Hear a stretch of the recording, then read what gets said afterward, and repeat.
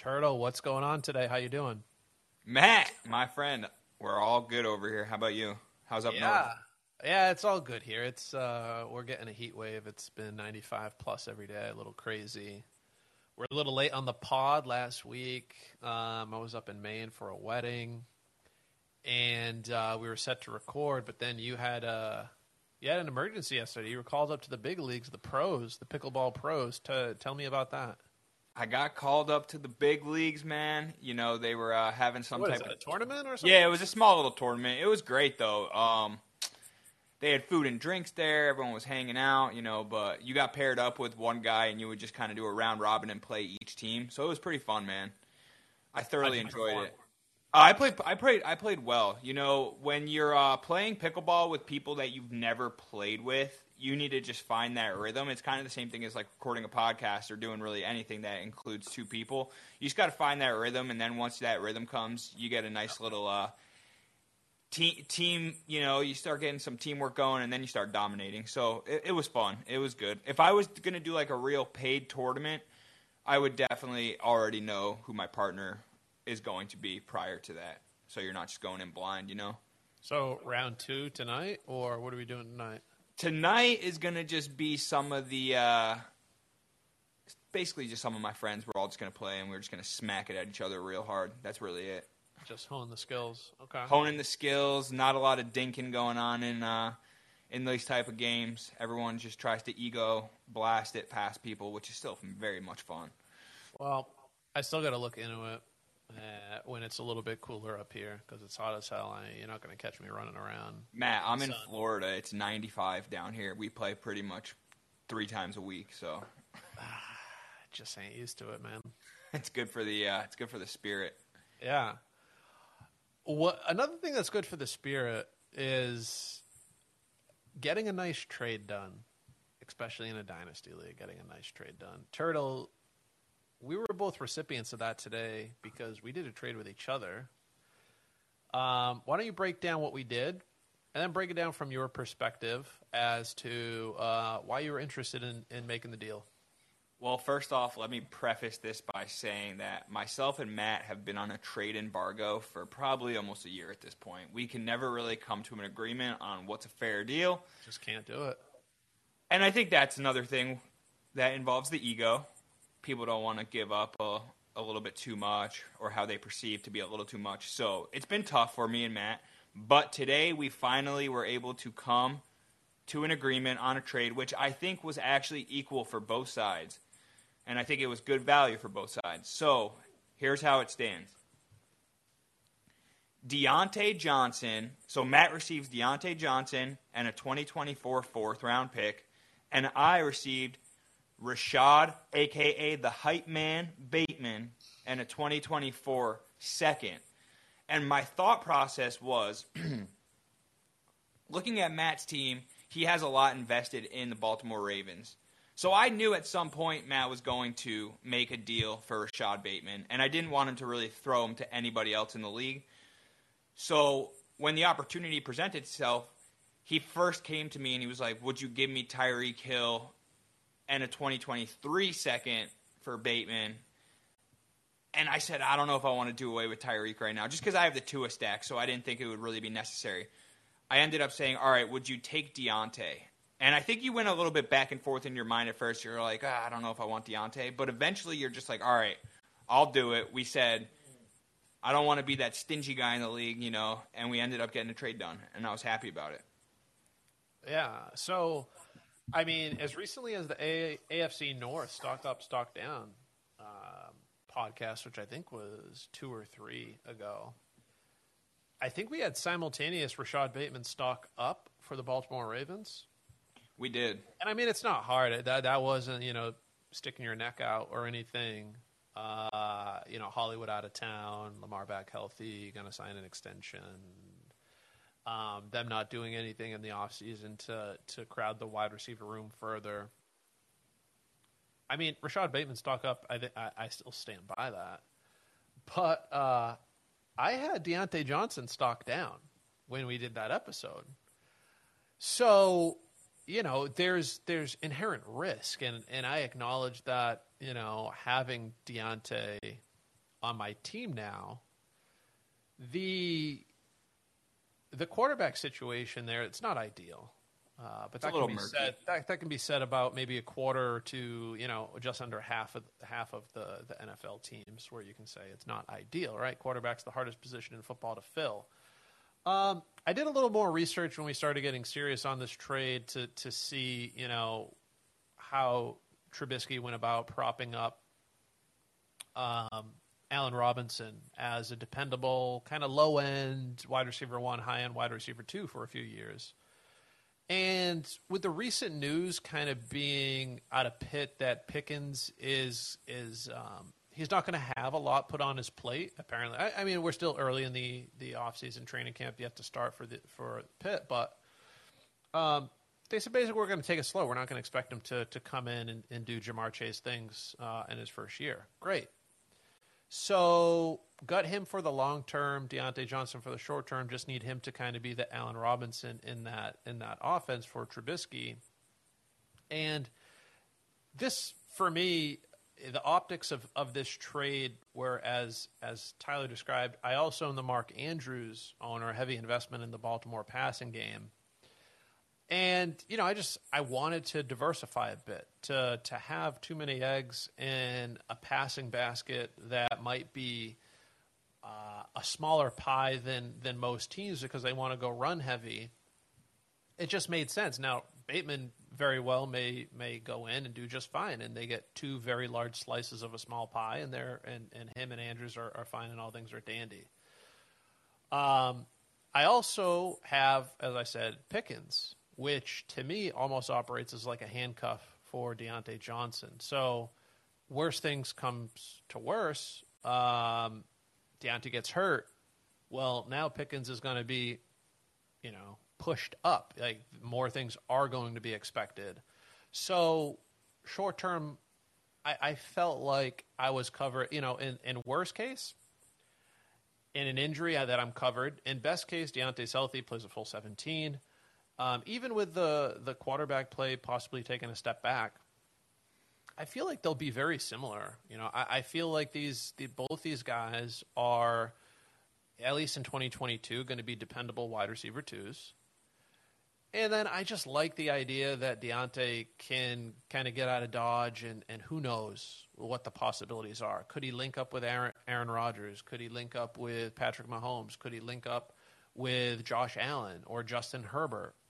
Right? Keenan Allen's getting old, right? I don't know. He could also just as well go to, I don't know, get that Jacksonville money. And maybe that's exciting with Trevor Lawrence if he has a good year. Maybe it's not, right? So who knows?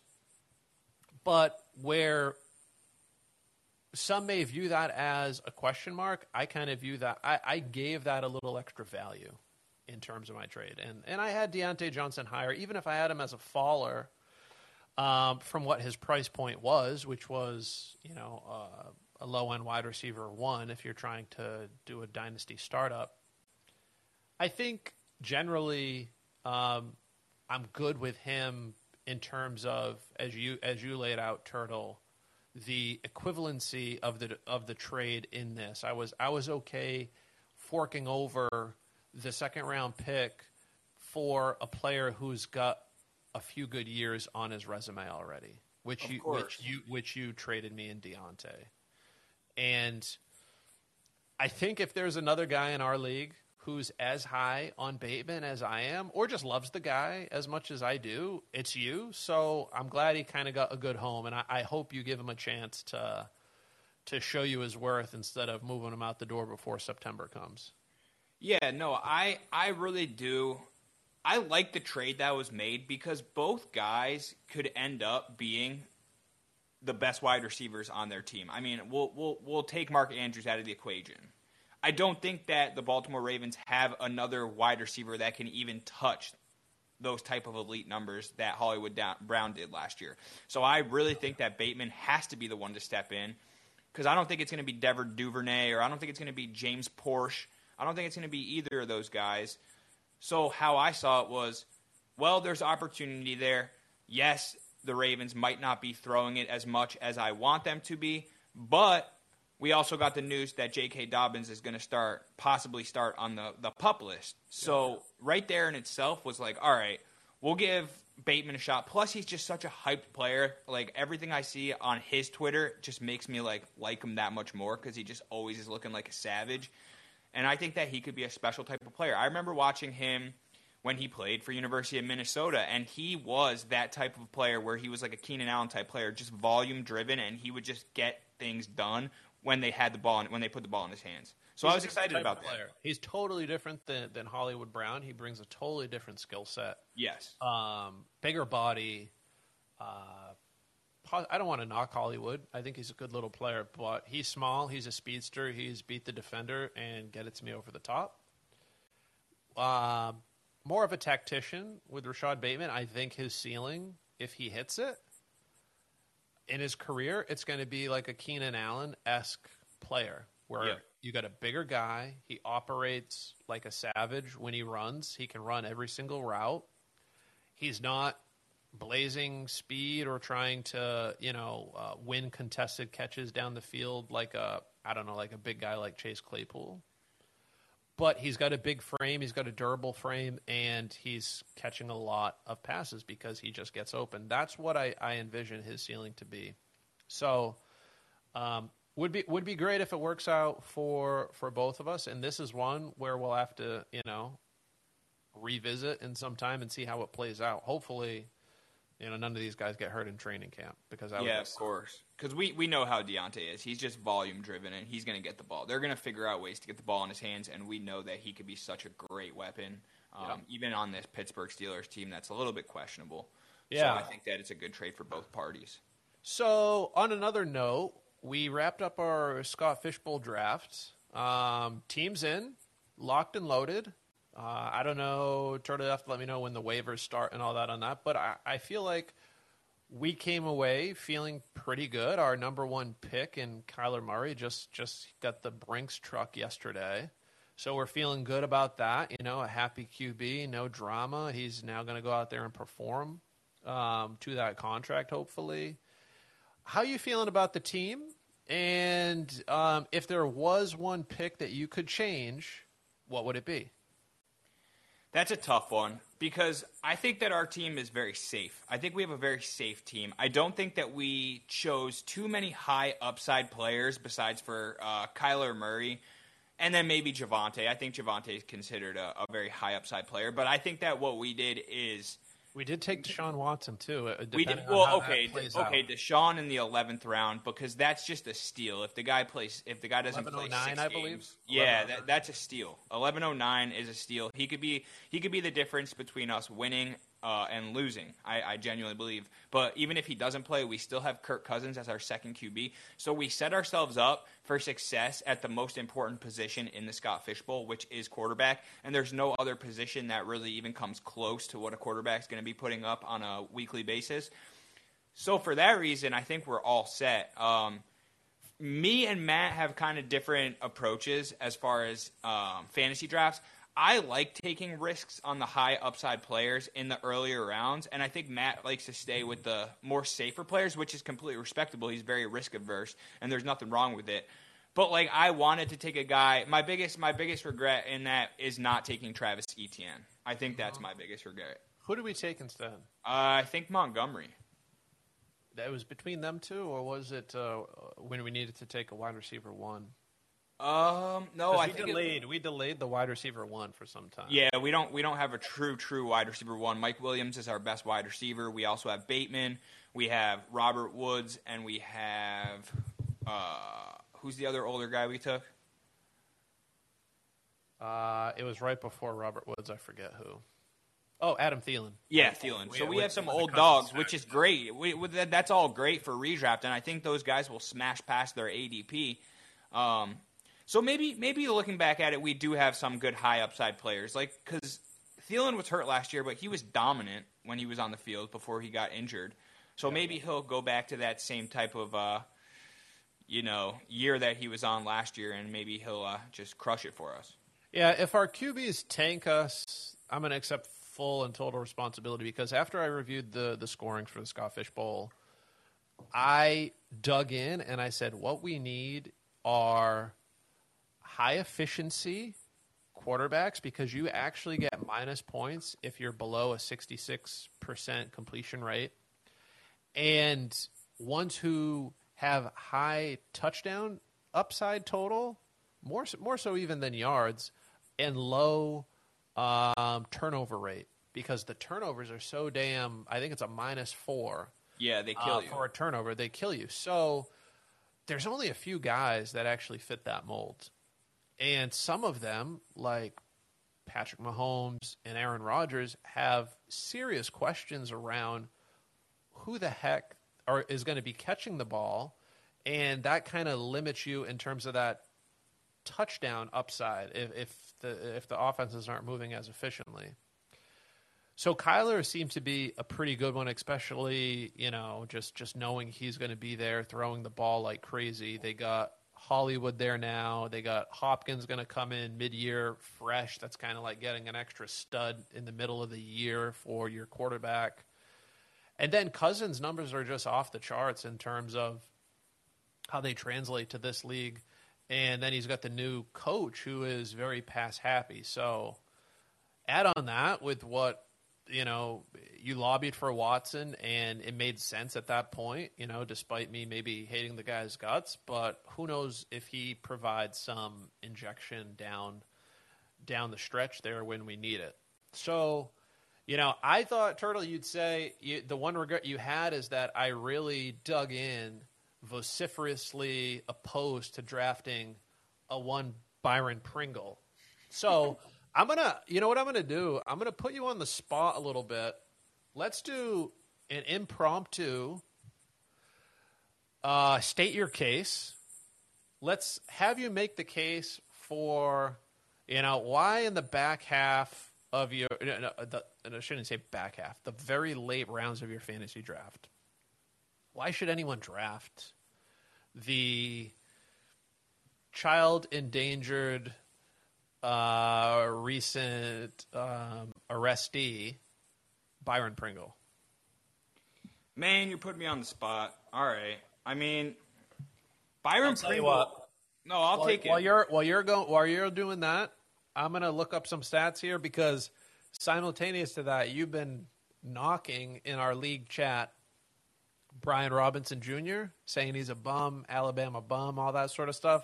Let me put together some quick numbers for you while you're talking Pringle, and I'm going to state my case, an impromptu state the case. I'll state the case for Brian Robinson. You state the case for a minute here for Byron Pringle to give me some time to pull something together.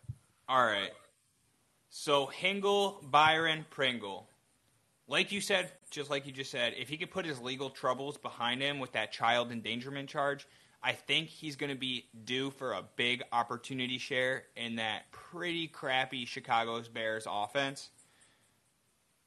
The main reason I like Pringle is because he's basically a free lottery ticket in the late rounds of your fantasy drafts, whether it's in redraft or startup. I probably wouldn't take him in a redraft league, but to each his own. The only threat to his target share is going to be Darnell Mooney and Cole Kmet. I do not see Keneal Harry or St. Brown's brother, Equanimous, taking any targets away from Byron Pringle. Byron Pringle had a decent year last year. He didn't have crazy numbers, but he went for over 500 yards with 5 touchdowns, and he was buried so deep on that Chiefs depth chart. Once he started making some plays, they started playing him over Miracle Hardman, which was very positive to see. And the Bears went out and got him. Yes, it's a 1-year deal. It's not a lot of money, almost $5 million for a 1-year deal. But I don't see why they wouldn't get him on the field. Last year, he set a career in fantasy points per game at a modest, very modest, 7.4 per game.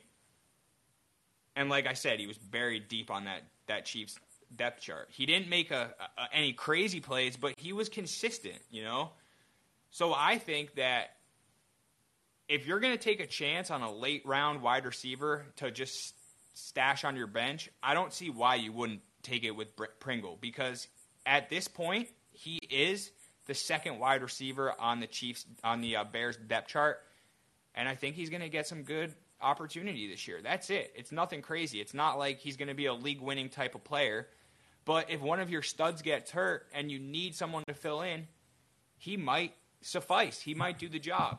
So that's why I think Hingle, McCringle, Pringle is a decent bench stash in your startup drafts or your dynasty leagues. All right. Do you remember who we took over him? Was it Big Play Zay? Yeah, we took Big Play Zay.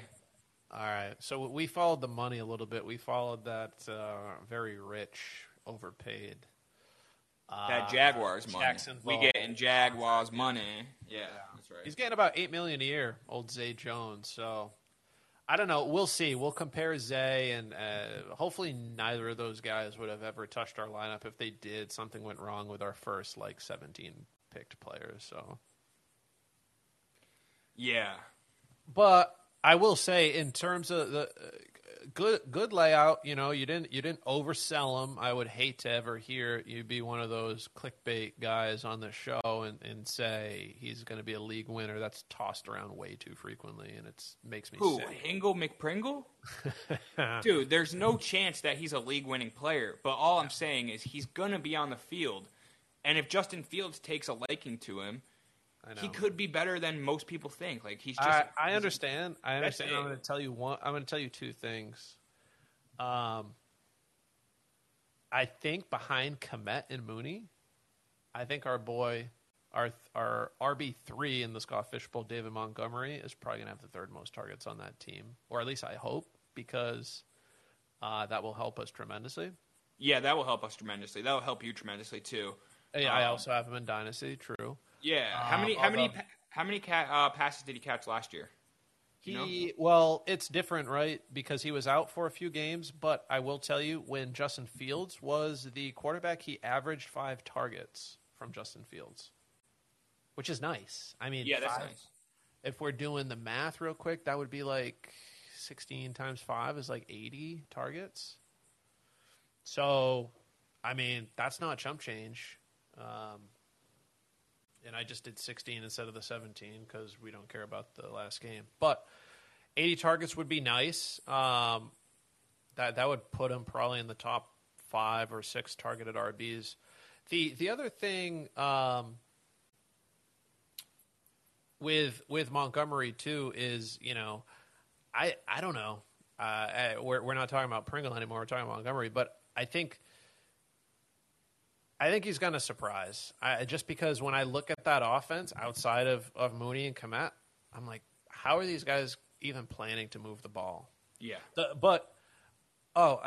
other point that I said 2 things on Pringle. The second thing was I had a similar conviction on a similar type of player last year. I drafted Quez Watkins in our Dynasty startup very late, around 23 out of 25 rounds, whatever. Because I saw that same opportunity. I saw, hey, he's the number 2 to Devontae Smith. He's going to be on the field all the time. And guess what? He was. And the other thing was it didn't amount to crap. Every time I played him trying to pick that week where he's going to catch a touchdown or something, it just ended in disaster. So, I was very much seeing parallels to Quez Watkins and Byron Pringle. And, it's just a nightmare to own. Let someone else have that nightmare was my point of view. Yeah, makes sense. But you might be right. So, Brian Robinson, I'm delaying enough. You're not a big Brian Robinson stan whatsoever. I think when you draft a guy in the 3rd round, you come out and you say he does things that we don't currently have the skill set on our team. He's very efficient in these areas of the field, et cetera, et cetera. He was the all-star from one of the sides at the Senior Bowl. He is very well known for his pass protection and his grittiness, stuff like that. Those types of things get you on the field as a rookie, and then you have the opportunity to stay on the field if you perform well with your touches. But to get on the field is the first part. And day 2 picks, 3rd-round picks for some positions you don't expect much, tight ends, even wide receivers. if they're a third round pick. But for running backs, that's a different story. Aside from what he's done kind of in the offseason and the coach speak and everything, which you guys can look up, I'm going to throw some numbers at you. Come in a little fast and furious here, but these are over his time at Alabama, or over Brian Robinson's time at Alabama. The best, while he was an Alabama player, the best running back season that was had was in 2020. That was by Najee Harris. So Brian Robinson was there for 5 years. The running backs that he played alongside were Najee Harris, Damian Harris, and Josh Jacobs, two of which were first round picks in Jacobs and Najee. And then, of course, Damian Harris, I think he was a fourth round pick, actually, if I'm not mistaken. Came out the same year as Jacobs, but he's doing his thing now with the Patriots. The best season Turtle was Najee Harris. He ran the ball for 1,466 yards and 26 touchdowns on 250 carries. So almost hit 1,500 yards, had 26 tuds. Then he gets drafted first overall, first running back off the board to Pitt that following year.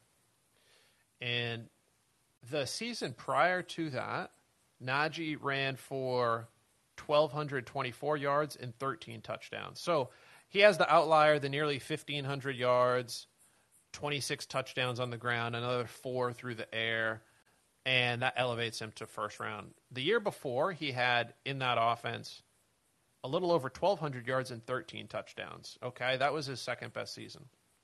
Now, this again, over this time period where we're looking at, over these 5 years when Brian Robinson was there, after Najee's outlier season, the second best running back season at Alabama was better than the Najee year, right? Prior to the outlier that we just were talking about, the big 30 touchdown season.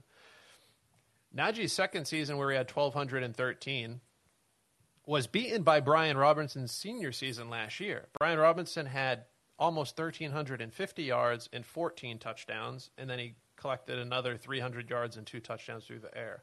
So the guy went for almost 1,650 yards and 16 touchdowns, beating out Najee's second best season by over 100 yards and, 1 touchdown on the ground.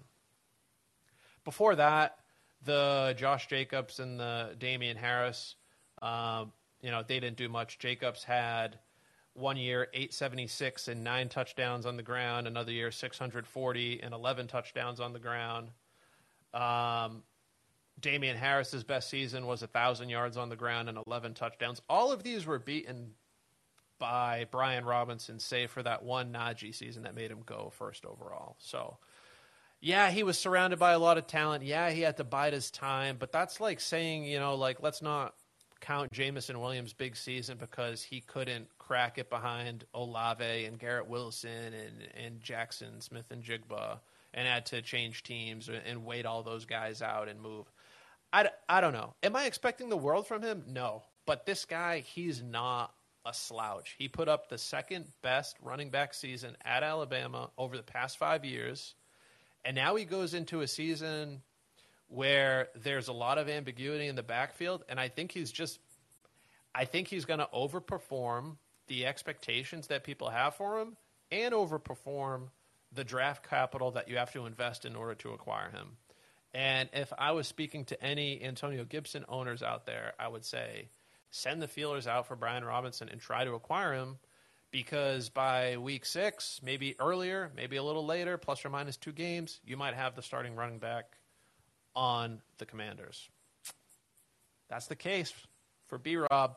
It's not a bad case, man, because the good thing about Brian Robinson is he's actually a true running back, unlike Antonio Gibson. So he's got that in his favor. He was good enough to make it to Alabama. You kind of just proved to me why he actually is worthy of being on your team and using a draft pick to acquire him. I didn't expect that. When I pulled up those numbers while you were talking Pringle, I didn't expect him to have the fifth best. Over the past 5 years, he's got the second best season, only aside to Najee's season that made him a first-round pick. That's pretty crazy to me. Now, granted, some of those backfields were, the years where Najee and Jacobs and Damian Harris were all there, right? You can't take that away. Yeah, I would like he got it all to himself, and he put up the second best season in that time frame. And you know what? Like you said, he's a traditional running back, and guess what? Ron Rivera is a very traditional coach. You fumble the ball, you're in the doghouse. He's one of those guys. Like, we in the fantasy community look at it, and the analytics community can say, you know what? That fumble should not sit the guy for the rest of the game because you're hurting your team more than you are making a point, because that guy is the starter for a reason.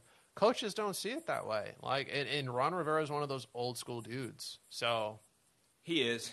I was going to say, he fell in. Go ahead. I would like to see what the numbers are in the statistics on fifth-year seniors coming into the NFL in their rookie years, because I don't think that happens too often at the running back position, at least.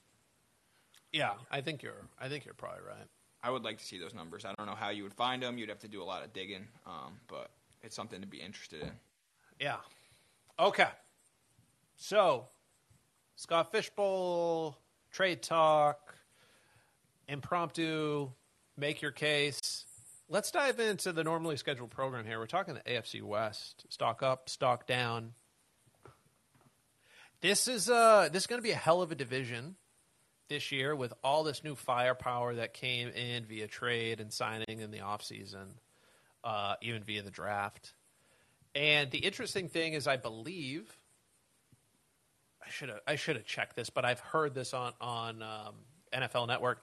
The AFC West and the NFC West, I believe, play each other outside of division. So not only do these high-power offenses get to play each other twice, but they also play the NFC West, which we'll do on our next podcast, but is also, minus Seattle, just chock full of offensive talent. So we're talking, these are good offenses to have pieces of, but like any other team, when things are moving around, people within these offenses are seeing their stock rise and fall. So let's each pick out a few players from each team that either we or the market has seen go up or go down in one direction or another due to the goings-on this offseason. Yeah, where do you want to start, Matt? As always, I'm going to defer to you. All right, let's start with the Chiefs then. Okay. I'll start. I'll say the first stock-up player or riser, whatever you want to call it, for the Kansas City Chiefs is no other than Juju Smith-Schuster. Okay. And you want to know why? It's because he is still such a young talent. He's only 25 years old. A few years ago, during his sophomore season, he had an absolutely elite campaign. We know what he's capable of. He obviously was injured, so he's finally back to health, and I think that he could easily slot in to the Chiefs' offense as the true wide receiver one on that team. I don't think it's going to be Scantling. Obviously, it's going to be Kelsey, but I don't think there's much other than Juju and Scantling on that team. So let's just say we'll slot Juju in as the wide receiver one on that team. Right now, he's being drafted at an ADP of 73, which is only wide receiver 39. And he's coming into a very large opportunity share and target share. The balls need to go somewhere. They can't all go to Travis Kelce. So I think if Juju can step up, he's going to smash that ADP, and people are going to be so pleasantly surprised with them in their drafts this year. As long as Juju can stop doing his TikTok dances, I think he's going to be just fine in the NFL and on a very, very, very potent Kansas City Chiefs offense. Okay. I'm going to stick with the passing game. I'm going to go a little bit elsewhere. I'm going stock up Sky Moore. He's being drafted in single QB dynasty startups. This ADP, I refreshed the data for this morning, so it's from today, July 22nd. He's going 79th overall. That's good for the wide receiver 37 off the board. I can't say that I personally agree with how high he's going. I mean, that's just outside of wide receiver 3 territory. That's the first pick after wide receiver 3 at the wide receiver 37. But clearly the market has been pushing this guy up and up and up. So as I was looking at the numbers, I wanted to, lay something out. Like let's talk about the Chiefs' receiving options after Kelce. I mean, it's absolutely wide open, and I mean bold, underlined, wide open, all caps. MVS, Mecole Hardman, Juju. I think we've really seen what type of players they are. Over the years, we have enough film on all of them where we kind of see, their ceilings and their floors and even their medians. I think that leaves Moore as like the wild card with that potential tremendous upside if he strikes up a rhythm with Mahomes. As I thought through this, I said, okay, the offense is changing. Reek is gone. Let's pencil in Mahomes for 4,500 passing yards, which would be the lowest number of his career. Now, he's actually had a lower number than that, but that was his injury-shortened season with the knee and everything, but he was averaging to go above that 4,500. Let's say in a healthy season on per-game average, his lowest of his career would be 4,500. Let's say that's what he gets this year. And let's say that Travis Kelce as the number one option takes 1,500 of those yards, which would be the most ever of Travis Kelce's career. So Mahomes with his lowest, Kelce with his highest. We still got 3,000 yards, Turtle, to divvy up among MVS and Mecole Hardman and the running backs and, to your point, Juju. And this guy here that the market's been pushing up, Sky Moore. So I can see the dots connecting where it's like, yeah, okay, MVS is going to catch a couple deep balls. Mecole's going to catch a couple deep balls. Like, that's, a couple hundred yards each when you look at their careers. But is there a guy, like, as a rookie who can get 850 yards at a minimum? Yeah, I mean, I look at this offense, and if they're going to stay pass happy, I could see that. I could see him pushing for, that 850 line where we want to see rookie receivers at least get to if they're going to be that breakout year 2 player. You want that kind of high performance in year 1. So I've seen this move. That this is me kind of stating more of what the market is doing over what I personally believe.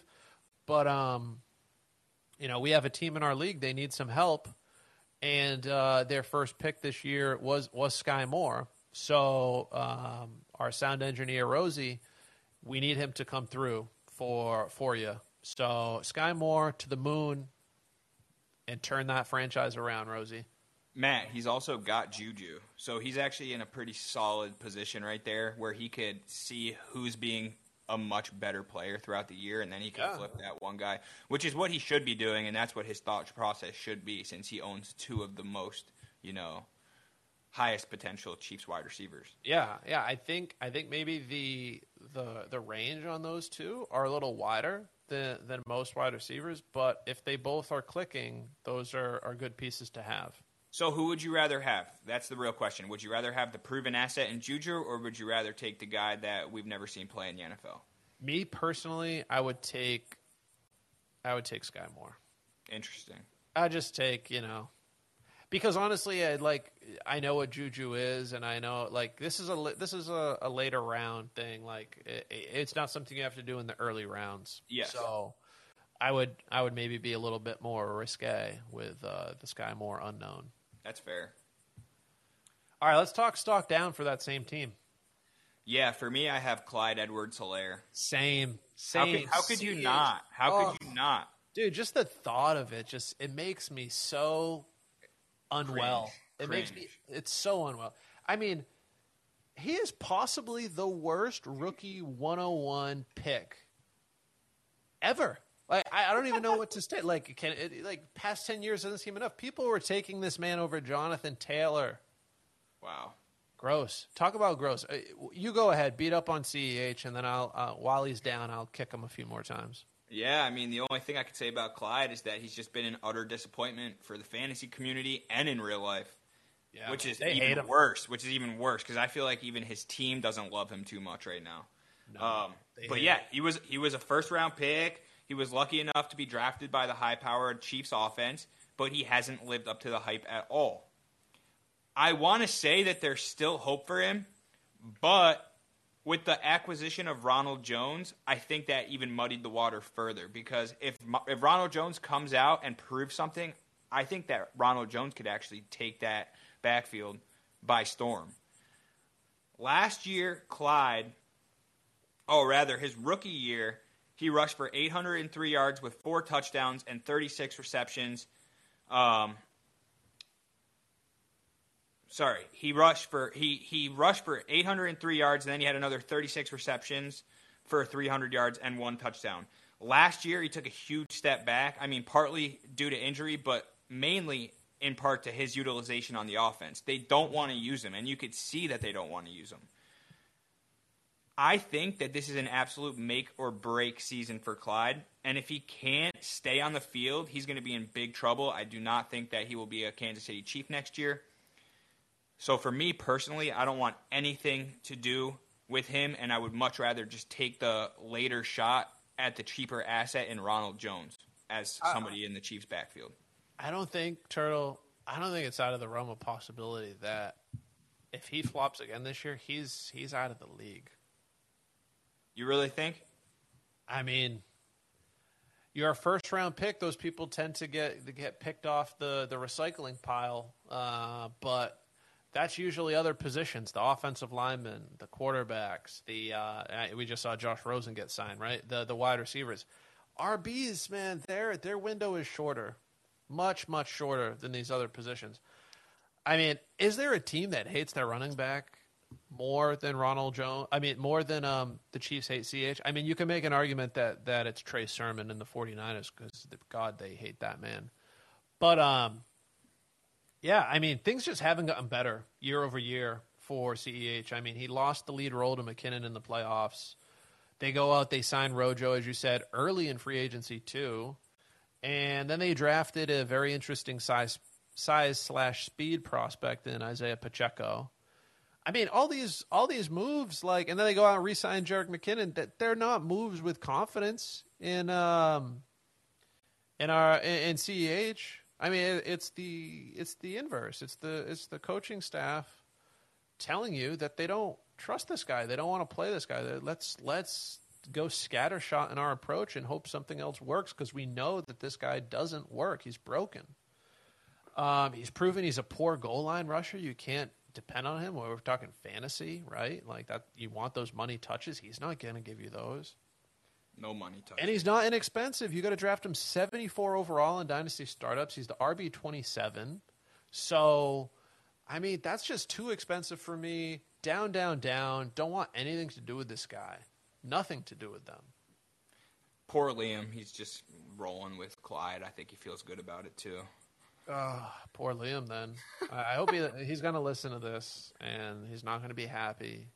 But, I mean, these are just the facts. Like bias has been removed from the equation. When you hit the record button and you throw on the headphones, don't care about the teams. We're talking reality, statistically based here. This is not to pump and dump player names or get this small advantage. For the wider community, this is the viewpoint. Fully out on CEH. Yes. Let's go to Denver. Very exciting team. Stock up. I have Russell Wilson. Makes sense. Okay, he's the QB9 in Dynasty Startups. Now, the weapons might be, quote, similar. If you say, okay, there's a Lockett level talent and there's a DK level talent, or maybe DK is the best one, but there's more weapons because he's got Patrick and he's got KJ Hamler, and there's more depth on it. Whatever the case may be, I think weapons-wise, Wilson is not going to have a problem in terms of being starved of talent from the receiving positions. I think his RBs now are arguably better in the tandem of Gordon and Javonte, and we know that the run sets up the pass. I also think the likelihood that the coaching staff allows Russ to, quote, cook is going to be higher. I mean, getting out from under Pete Carroll's thumb is big. Really, really big for Russell Wilson in terms of him being able to hit his ceiling game after game after game instead of waiting for the team to get into a big hole and Pete Carroll saying, go dig us out, and him having a great second half of the game. And those are the weeks you enjoy as a fantasy owner. I think it's going to be much more steady. He's also rushed less in previous seasons. I personally believe that we're going to see some return to his scrambling and picking up some extra fantasy points on the ground. So with a rising Russian floor, the optimism in the coaching outlook, for me, he's an easy choice for a QB1 finish. I don't think that is an aggressive statement, especially being drafted as a QB9. You're expecting a QB1 finish. I think it's safe to say that's what you will get. But I think he's got sneaky appeal for top 6 upside. I think you could be getting a guy who at the end of the year he's sitting in the QB6 position at year's end or maybe even higher. If there's injuries ahead of him, I could see him going higher in terms of overall QB finish. And that's giving you an asset on the rise, especially because QBs are playing longer and longer and longer in this league. And they've locked up a lot of assets there. You know, Tim Patrick signed, Jerry Jeudy still on a rookie deal, Sutton signed. So the core is there, Javonte rookie deal. And if he does well with these weapons, it's only going to get better year over year. So very high on Russell Wilson. Turtle, who you got? You just said prior, don't pump up these guys, but I'm going to tell you who my guy is. He's on my team in multiple leagues. It's Sutton. Sut Daddy, you call him. Yeah, I call him Sut Daddy, but I really do see a breakout on the horizon. Courtland Sutton did nothing but disappoint fantasy owners last year, but I really don't think that was any fault of his own. Let me ask you a question. I don't want to disrupt your thought process, but would you rather have Sutton on your team or Deontay? Deontay. Okay. So I did go for, because I probably could have got Sutton straight up for Bateman, right? Yeah, I was going to, yeah. That was what I was trying to do the other day with you. I would have done that. So you believe Sutton's high, but you're also saying I think Deontay you want to see some of that before you rank. Yeah. I think that there's a huge breakout on the horizon for him, and I think that it's very evident that Russell Wilson carries multiple top 15 receivers year after year. But like I was saying, I don't think his play last year was any fault of his own. He was coming off of an ACL injury. He had very, very piss-poor quarterback play. So now, 2 years removed from that ACL tear, he gets the biggest, most massive quarterback upgrade in Russell Wilson, your boy. And the thing about it is, I think that he is the red zone target regardless. It's not going to be Albert O. It's not going to be Jerry Jeudy. It's got to be Sutton. Who else is there to throw into the red zone? You told me this the other week. You said you can't compare him to DK Metcalf. And I agree with that because DK Metcalf is an absolute freak of nature. And I don't think Courtland Sutton is as athletic or as fast as DK. But I think that he can fill that role just due to his downfield presence and his red zone presence. Yeah. I mean, there's no there's I think a tier or two between Sutton and DK in terms of talent. Now, where they finish on the 2022 wide receiver end of season scoring ranks, it might be close or Sutton might be ahead. But real world, taking the team and the performance aside and going on athlete, DK, I think. Well, of course, in Dynasty, you're going to always want to take the younger assets. So that's going to be DK. Plus, DK has proven that he is an elite weapon. This year, he's going to probably suck, but can't say the same for Courtland Sutton. But in 2019, he averaged 13.8 points per game before the injury. 13 point, yeah. So that was his. I think that was his second year, right? So we've seen that he could be successful in the NFL, and I think he just really needs to put that all together. And I think with the help of Russell, it's going to help him tremendously. Right now, he's going off the board in Superflex Dynasty startups as the wide receiver 27, and I think that he could surpass that easily. And like I said already, Russell Wilson carries top 15 wide receivers year in and year out, and I don't see the reason why it wouldn't be Sutton this year. Yeah. I mean, he had a good second season, yeah. It was second season, then tore the ACL year 3, then, had the, scrubby season last year with the Locke Bridgewater tandem. So we're 2 years removed from that nice season, and we'll see if Wilson can help him turn back the clock. I hope so. All right, stock down. I had Alberto. I don't want to spend too much time on this. He's a tight end. He's a low end tight end. I don't want to spend too much time talking tight end, right? So, personally, I was never into the hype for Alberto. I mean, following the Fant trade and Wilson arriving in Denver, it got out of control. You saw PFF saying Alberto is now a top 12 tight end. It's like, no, he's not. No, he's not. Just stop. Russell Wilson has never, I challenge you to name me a tight end who Russell Wilson made tight end one. It hasn't happened.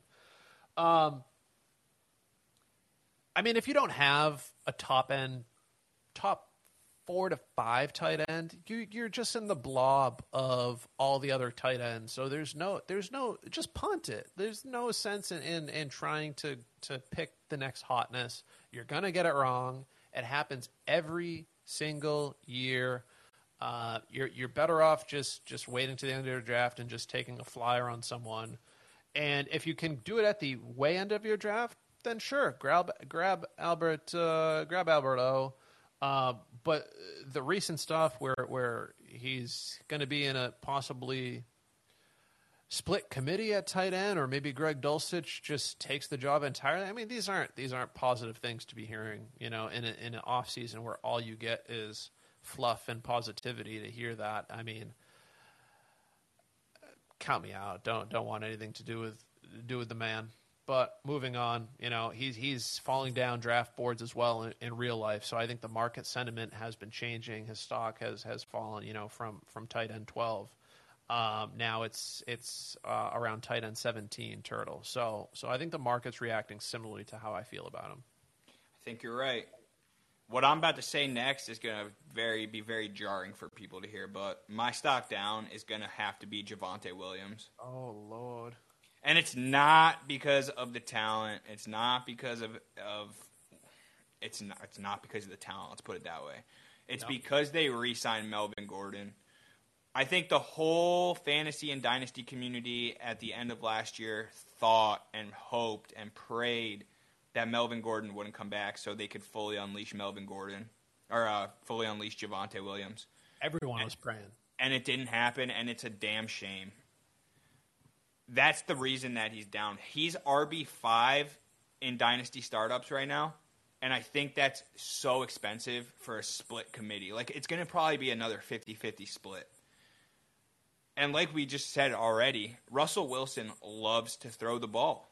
He loves to throw the ball, and I think that the beneficiaries of that are going to be the wide receivers more than the running backs this year, because I don't think Russell Wilson's too much of a dump-off type of quarterback.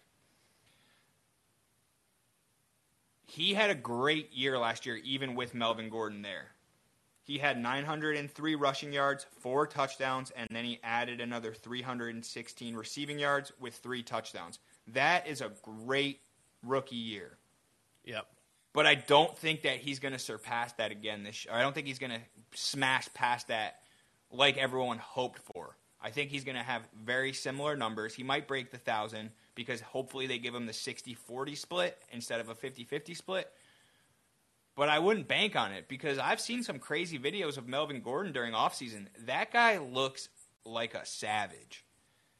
And he's not going anywhere anytime soon. He's a pure professional. Yeah, and he's going to be involved, man. He's going to be involved. How could you sit there and say he's not going to be involved? They're going to involve him, and I think that's why it's such a crapshoot, because half the time last year you'd be watching the NFL game, you'd be watching the Broncos game, and you'd be like, oh, Javante's going to score a touchdown here. And then all of a sudden, Melvin Gordon comes in and poaches that touchdown. Mm. And I think that's what's going to happen again this year, which is a damn shame, like I said. But until he has that backfield to himself or doesn't have to be in competition with like another quote-unquote elite running back, I think it's going to be a struggle for him. Mm. So that's why it's unfortunate. It's unfortunate. We got him in Scott Fishbowl too, so it's unfortunate if that happens. Yeah, and if a Melvin Gordon injury happens, it's a completely different story, but it's just the reality. Like, he's not going to get even 70% of the workload. It's going to be much more of an even split. Yeah. I mean, in contrary to what some may believe, I don't wish injuries on people. No. Me neither. I don't. I like Melvin Gordon. I've always liked Melvin Gordon, so there's no reason to wish injuries. It's a bad situation for Javonte because I'm sure Javonte wants to be unleashed fully. Certainly is. All right, Las Vegas Raiders. The Raiders, Turtle stock up. Who do you have? We got Derek Carr. If you don't have Derek Carr. Okay, we got Derek Carr. Me too. Why don't you start? We can tag team this one. I mean, he's the ultimate riser this year. He really is. I think he might be the ultimate riser out of anybody in the NFL. I mean, when I broke down the Adams trade when it happened a few months ago, honestly, as I went meaningful player by player, Carr came away as the biggest winner to me. And honestly, Nothing has changed my mind on that over the past few months. Yeah. I mean, look at his weapons. I mean, that's really all you got to say. He has elite weapons. He's got Devontae, he's got Renfro, he's got Waller, and then he's got a great running back in Josh Jacobs. I know everybody doesn't really like Josh Jacobs in the Dynasty community for whatever reason, but Josh Jacobs is a very good player, and he's an 1,000-yard rusher year in and year out. I wrote down the same thing, Turtle, very similar. Basically, his trio of receiving weapons, I mean, I challenge people to name a better trio, maybe outside of Cincinnati's receiving trio and the Chargers' receiving trio, counting Austin Eckler as part of that trio as opposed to the wide receiver three. Obviously because Waller doesn't play wide receiver. But in terms of receiving options, I can't think of a team with three just really, really good players. Some of the best route runners in the NFL, really. Devontae and Renfro are some of the best route runners in the NFL. And Waller appears to be over his injury that he had, the IT band issue and all that sort of stuff. So, he's under 30, I believe. I think he's 29, and obviously he plays tight end. So that's a fine age, That's a nice ripe age with the years ahead of him. I do think that Waller probably does take the biggest hit, to be honest with you. You think so? Yeah, out of Devontae and Renfro, just because Devontae is such a great red zone target, and I think that it's hard to project and predict this, but I think that they're just going to have such an amazing rapport instantly. I mean, they played college together. I know that was many, many years ago, but they have that old school chemistry. So I don't see why they wouldn't be just crafting that right now and just working on it every day. Because Devontae, people are telling me that Devontae's not going to be a top 5 wide receiver this year, and I just am like, oh my god. Derek Carr literally threw for. What did he throw for? He threw for over 4,800 yards. Yeah, he was just shy of 5,000, I believe. That's crazy. Not even any other quarterbacks were even like that close. Only a couple went over 5,000, and then it was Derek Carr, right? I mean, he's a dark horse for QB1. The market's drafting him in Dynasty startups as the QB 16. I got QB 18 on DFL, which is just disrespectful. Yeah, this is Fantasy Pros data. Yep.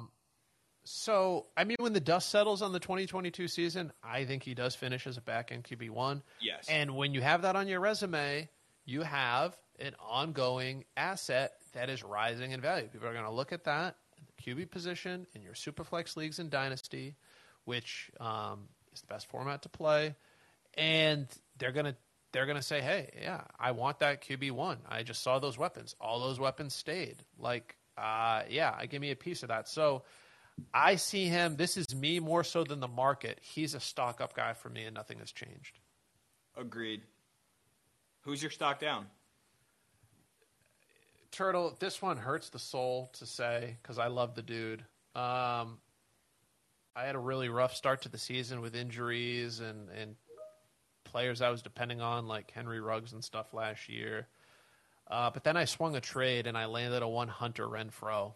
No one believed in that guy, and everyone was still healthy at the time. Waller was still there and all that, and I got him really cheap for a future, like 2023 third round or something like that. And he just went on to have just a great year. And this hurts me to say, but he's my stock down because, while I have a soft spot for him, you got to be practical. His stock took a huge hit when Adams came to town. The Waller drumbeat this offseason has been the team leaning towards a contract renewal in the near future, which that was the more discouraging part for me as a Renfroe stan, which is, sure, Devontae comes to town. He's the alpha. Great. But, Renfroe's solid. Like, he can still do damage. Now you got Waller, he's got just as good chemistry. Whatever you can say about Renfroe and his chemistry with Carr, Waller's got just as good chemistry, and I don't think that can be argued. And now that's another mouth to feed. Like you said, McDaniels, he likes to use his running backs. We see that the Patriot way. They pass to the running backs. It hurts with all the weapons being great for Carr. The target redistribution that's going to occur in this offense, to me, hurts Renfroe the most. Sending his draft stock well behind some of these unproven rookies in my mind. Renfroe stands at wide receiver 44.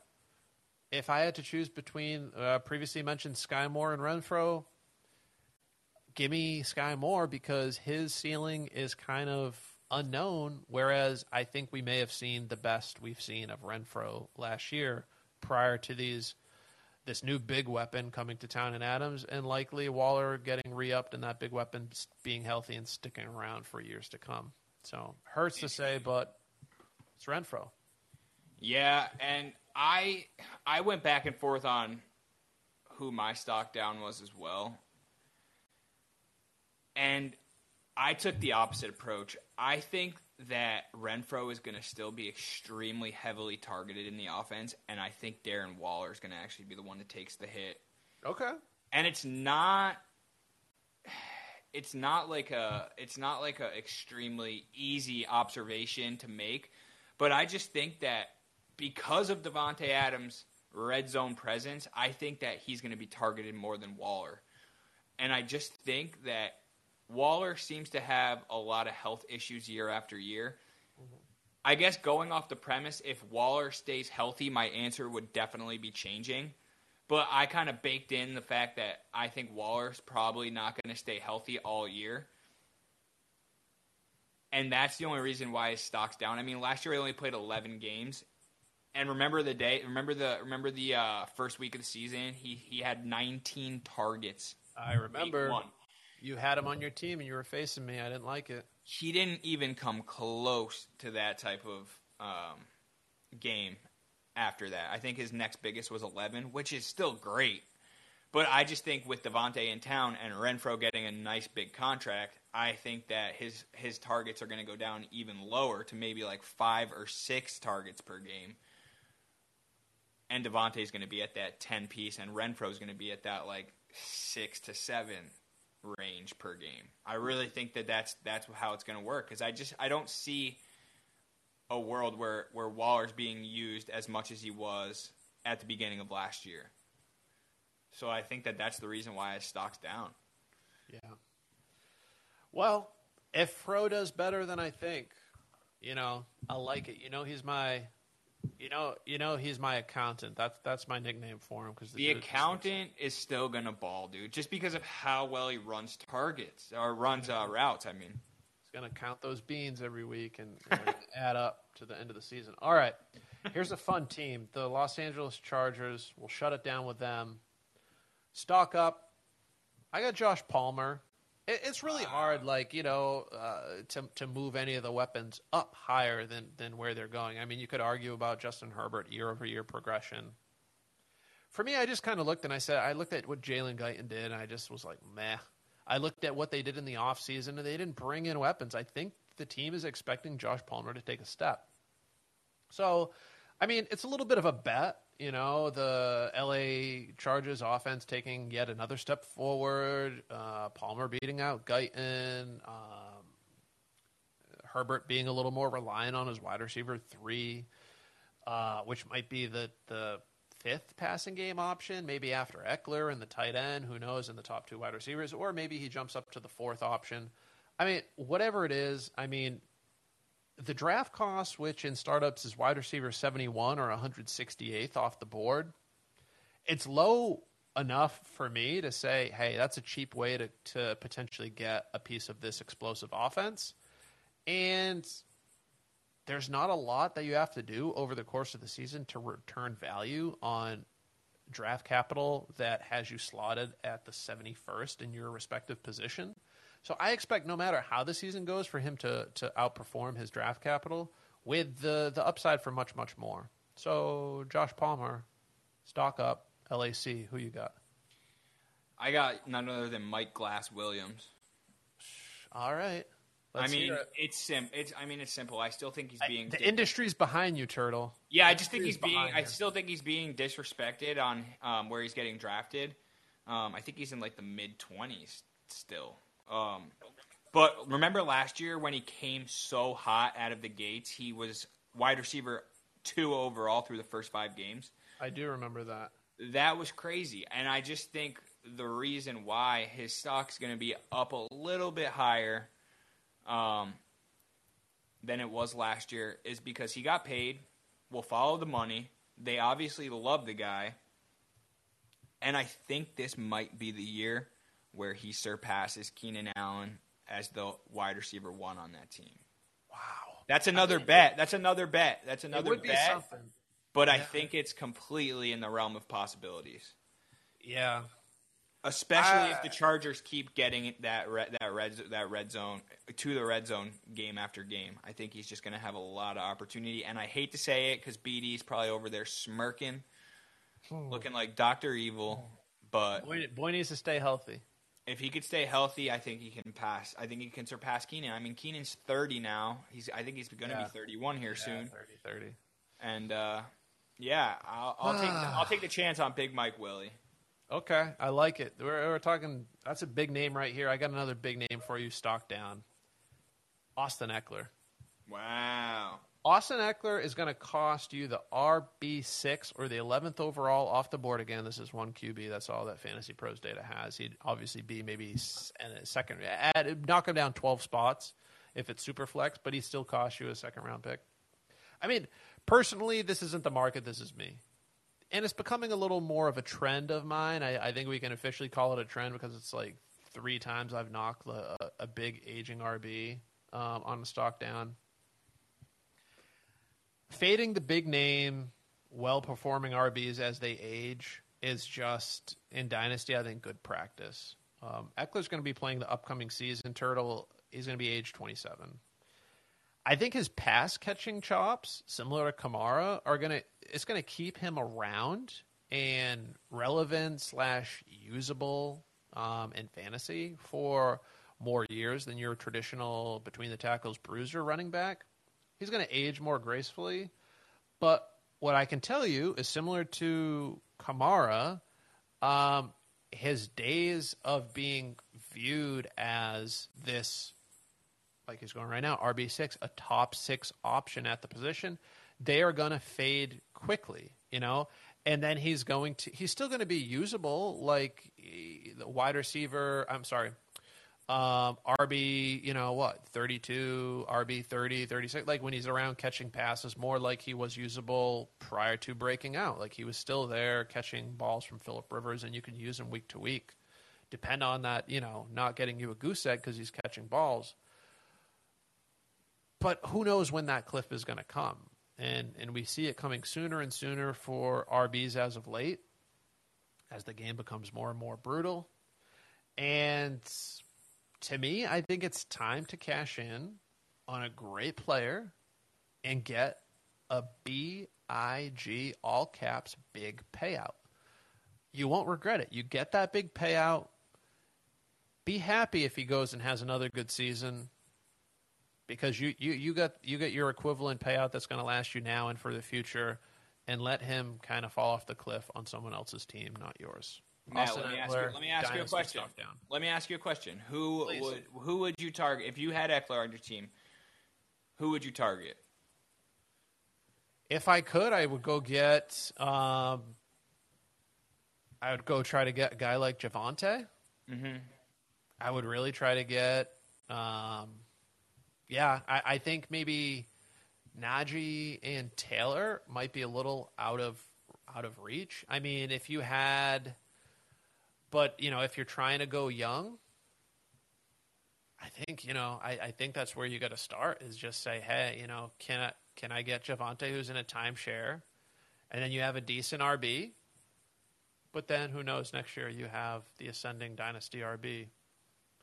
It's going to also depend on context. If you're trying to, maybe you want to slide down a little bit into like the Joe Mixon range and pick up an additional piece because you still want to contend. I mean, he's an elite asset. People view him as an elite asset. Do you want to take the gamble and try to go get CMC? Or do you want to just try to go after Spiller? If you believe in Spiller, and then you could just maybe have that backfield secured for the next bunch of years. That's what I thought. That's what I think to myself sometimes. Possibly, yeah. So, I mean, not trying to rock the boat. I just think it's good practice to, even. He's played his age 26 season. It was great. Now he's playing age 27. It's like, how much more of a game of chicken do you want to play? In Dynasty, that is. Sure, in redraft, take him high all day. But if you're holding the bag in redraft, it's like, okay, the season's over. It sucked. I drafted Eckler early. He fell off a cliff. And Dynasty, that's going to – you won't be able to move the asset. And the only way you get an influx of players is through the draft, so it might take a long time to rebuild. So, all right, Turtle, stock down. I think we're a little long today, so give us a stock down, and we'll get out of here. Real quick. And I said it right here in my notes. I don't think that this player's stock is down. I think it's just neutral. And it's Keenan Allen. And it's just because of his age, 30 years old, and the Mike Williams signing. I think that, like I already said, I think that Mike Williams is going to overtake Keenan Allen this year for the wide receiver one on that team. I think Keenan is still going to be a target hog and huge volumes going his way. But I think there's a chance that Mike Williams is the best wide receiver on that team going forward. That's it. Okay. Yeah. So, I guess housekeeping. We're going to try to wrap up the division-by-division breakdown maybe Thursday next week. Turtle will aim to record, and we'll end that. And then we'll try to get some guest spots in after that throughout training camp. We're going to have more stuff to talk about. So news is going to pick up this time next week. All the training camps are going to – all the players will have reported to training camp. Depending on when training camp starts, I think the first 7 days, if I'm not mistaken, are without pads. So if we do get injuries rolling in those first 7 days after people report to training camp, that's not good because that's likely going to be non-contact type injuries, muscle pulls, in the best case scenario when we hear that. Then the pads come on. And the hits start happening, and then we're going to get more news of how players look and who gets hurt and how depth charts are shaking out. There's going to be a lot to talk about. So we'll kind of bridge some of that gap by finishing up the divisions. And then we'll get some guests in here, Turtle, I think, to help us break down everything that we're hearing on the lead up to kickoff. It's going to be fun. I love it. I'm excited for it. We're getting so close to football season, and it's going to be such a fun time this year. Hell yeah. All right. Well, Turtle, have a good weekend. We will talk to you soon. Thanks, guys. See you guys.